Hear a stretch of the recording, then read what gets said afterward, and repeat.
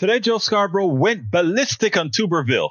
Tommy Tuberville, the ex-football coach who is holding back several hundred officers who need to be approved by the Senate. He's holding them back. One senator has the ability to stop progress in the Senate. And, Joe Scarborough and his panel, they completely destroyed the senator. Even Republican senators last night went onto the floor, and one after the other, as they brought up a particular officer to be confirmed, and Tuberville voted them down. One senator voted it down, because every senator has the ability to put a hold on these things going forward on just about any bill. One senator can stop it from coming to the floor. And it's amazing because so what we have is Scarborough really attacking Tuberville and trying to say that he's holding the American military hostage, and he's prevented all these officers from getting approved for serving. I want you to listen to this. Then we'll take it on the other side, because I have another take. And I remember even then that it was a political science course on Soviet history. And, we were talking about Cold War and everything. And this professor happened to have a lot of experience dealing with the Soviets. He goes, they look at our soldiers, regardless of what you hear, they think they're 7 feet tall. They'll never say it. They're scared to death of American Marines. They want no part of it. And do you know what's changed in all that? And nothing. Because the Chinese are scared of our military. The Russians are scared of our military. The North Koreans are scared of our military. The world is scared of our military. They quake in fear.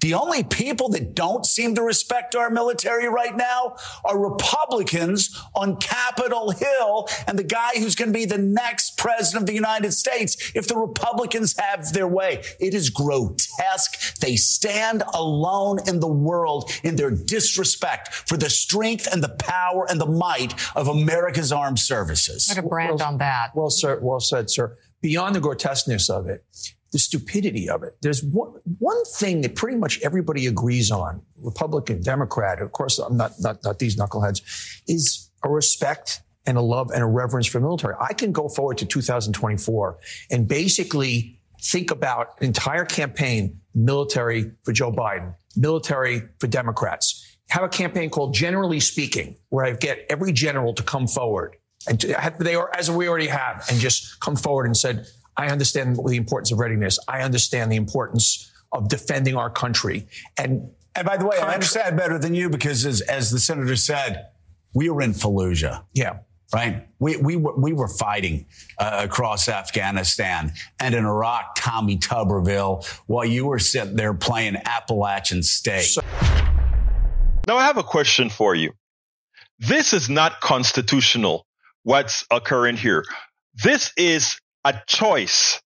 This is a choice of the Senate to operate in this manner, which gives the power of one senator, un senador, one senator, to stop the progress. So are we going to say that we have a functioning democracy where we can allow one senator to put the entire military at risk by preventing the promotion of people onto the ascension of people, officers, into the fold? One senator. What kind of a democracy is that? That one senator, 330th million of America, his will gets done. That is a flawed democracy. So while we have Scarborough talking about how bad this one senator is, I'm saying we should have a country where one senator could be as horrendous as possible. We should be able to have one senator that is even a nincompoop. But we should not have a democracy where one senator can hold back the entire nation. Just like we had a Congress where we couldn't elect a speaker, and that one that part of Congress that held the entire country hostage could stop the flow of information. How is that possible?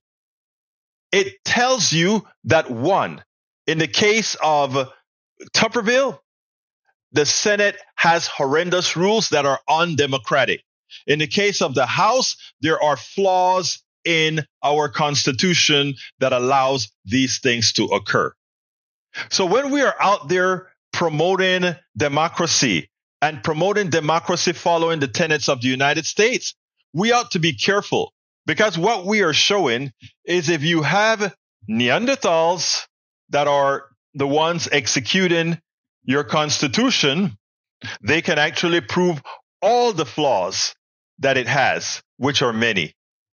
A Constitution can be written that doesn't allow one senator from crippling the government, one party in the minority from crippling the government, one set of judges from preventing laws to be effected. It's a flawed system. And when we are promoting democracy, we should have the humility to understand that this system designed back several hundred years ago is so flawed that it is now not functional.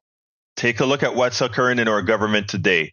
And until we decide to elect people that are sensible, and we hope get them elected without the current crop of you know what in office, preventing them from being elected, we are in trouble. Our democracy is in trouble. And whenever you pat yourself on the back claiming you are so good and so infallible, what ultimately occurs is there are those there to prove you wrong. We need to fix our democracy.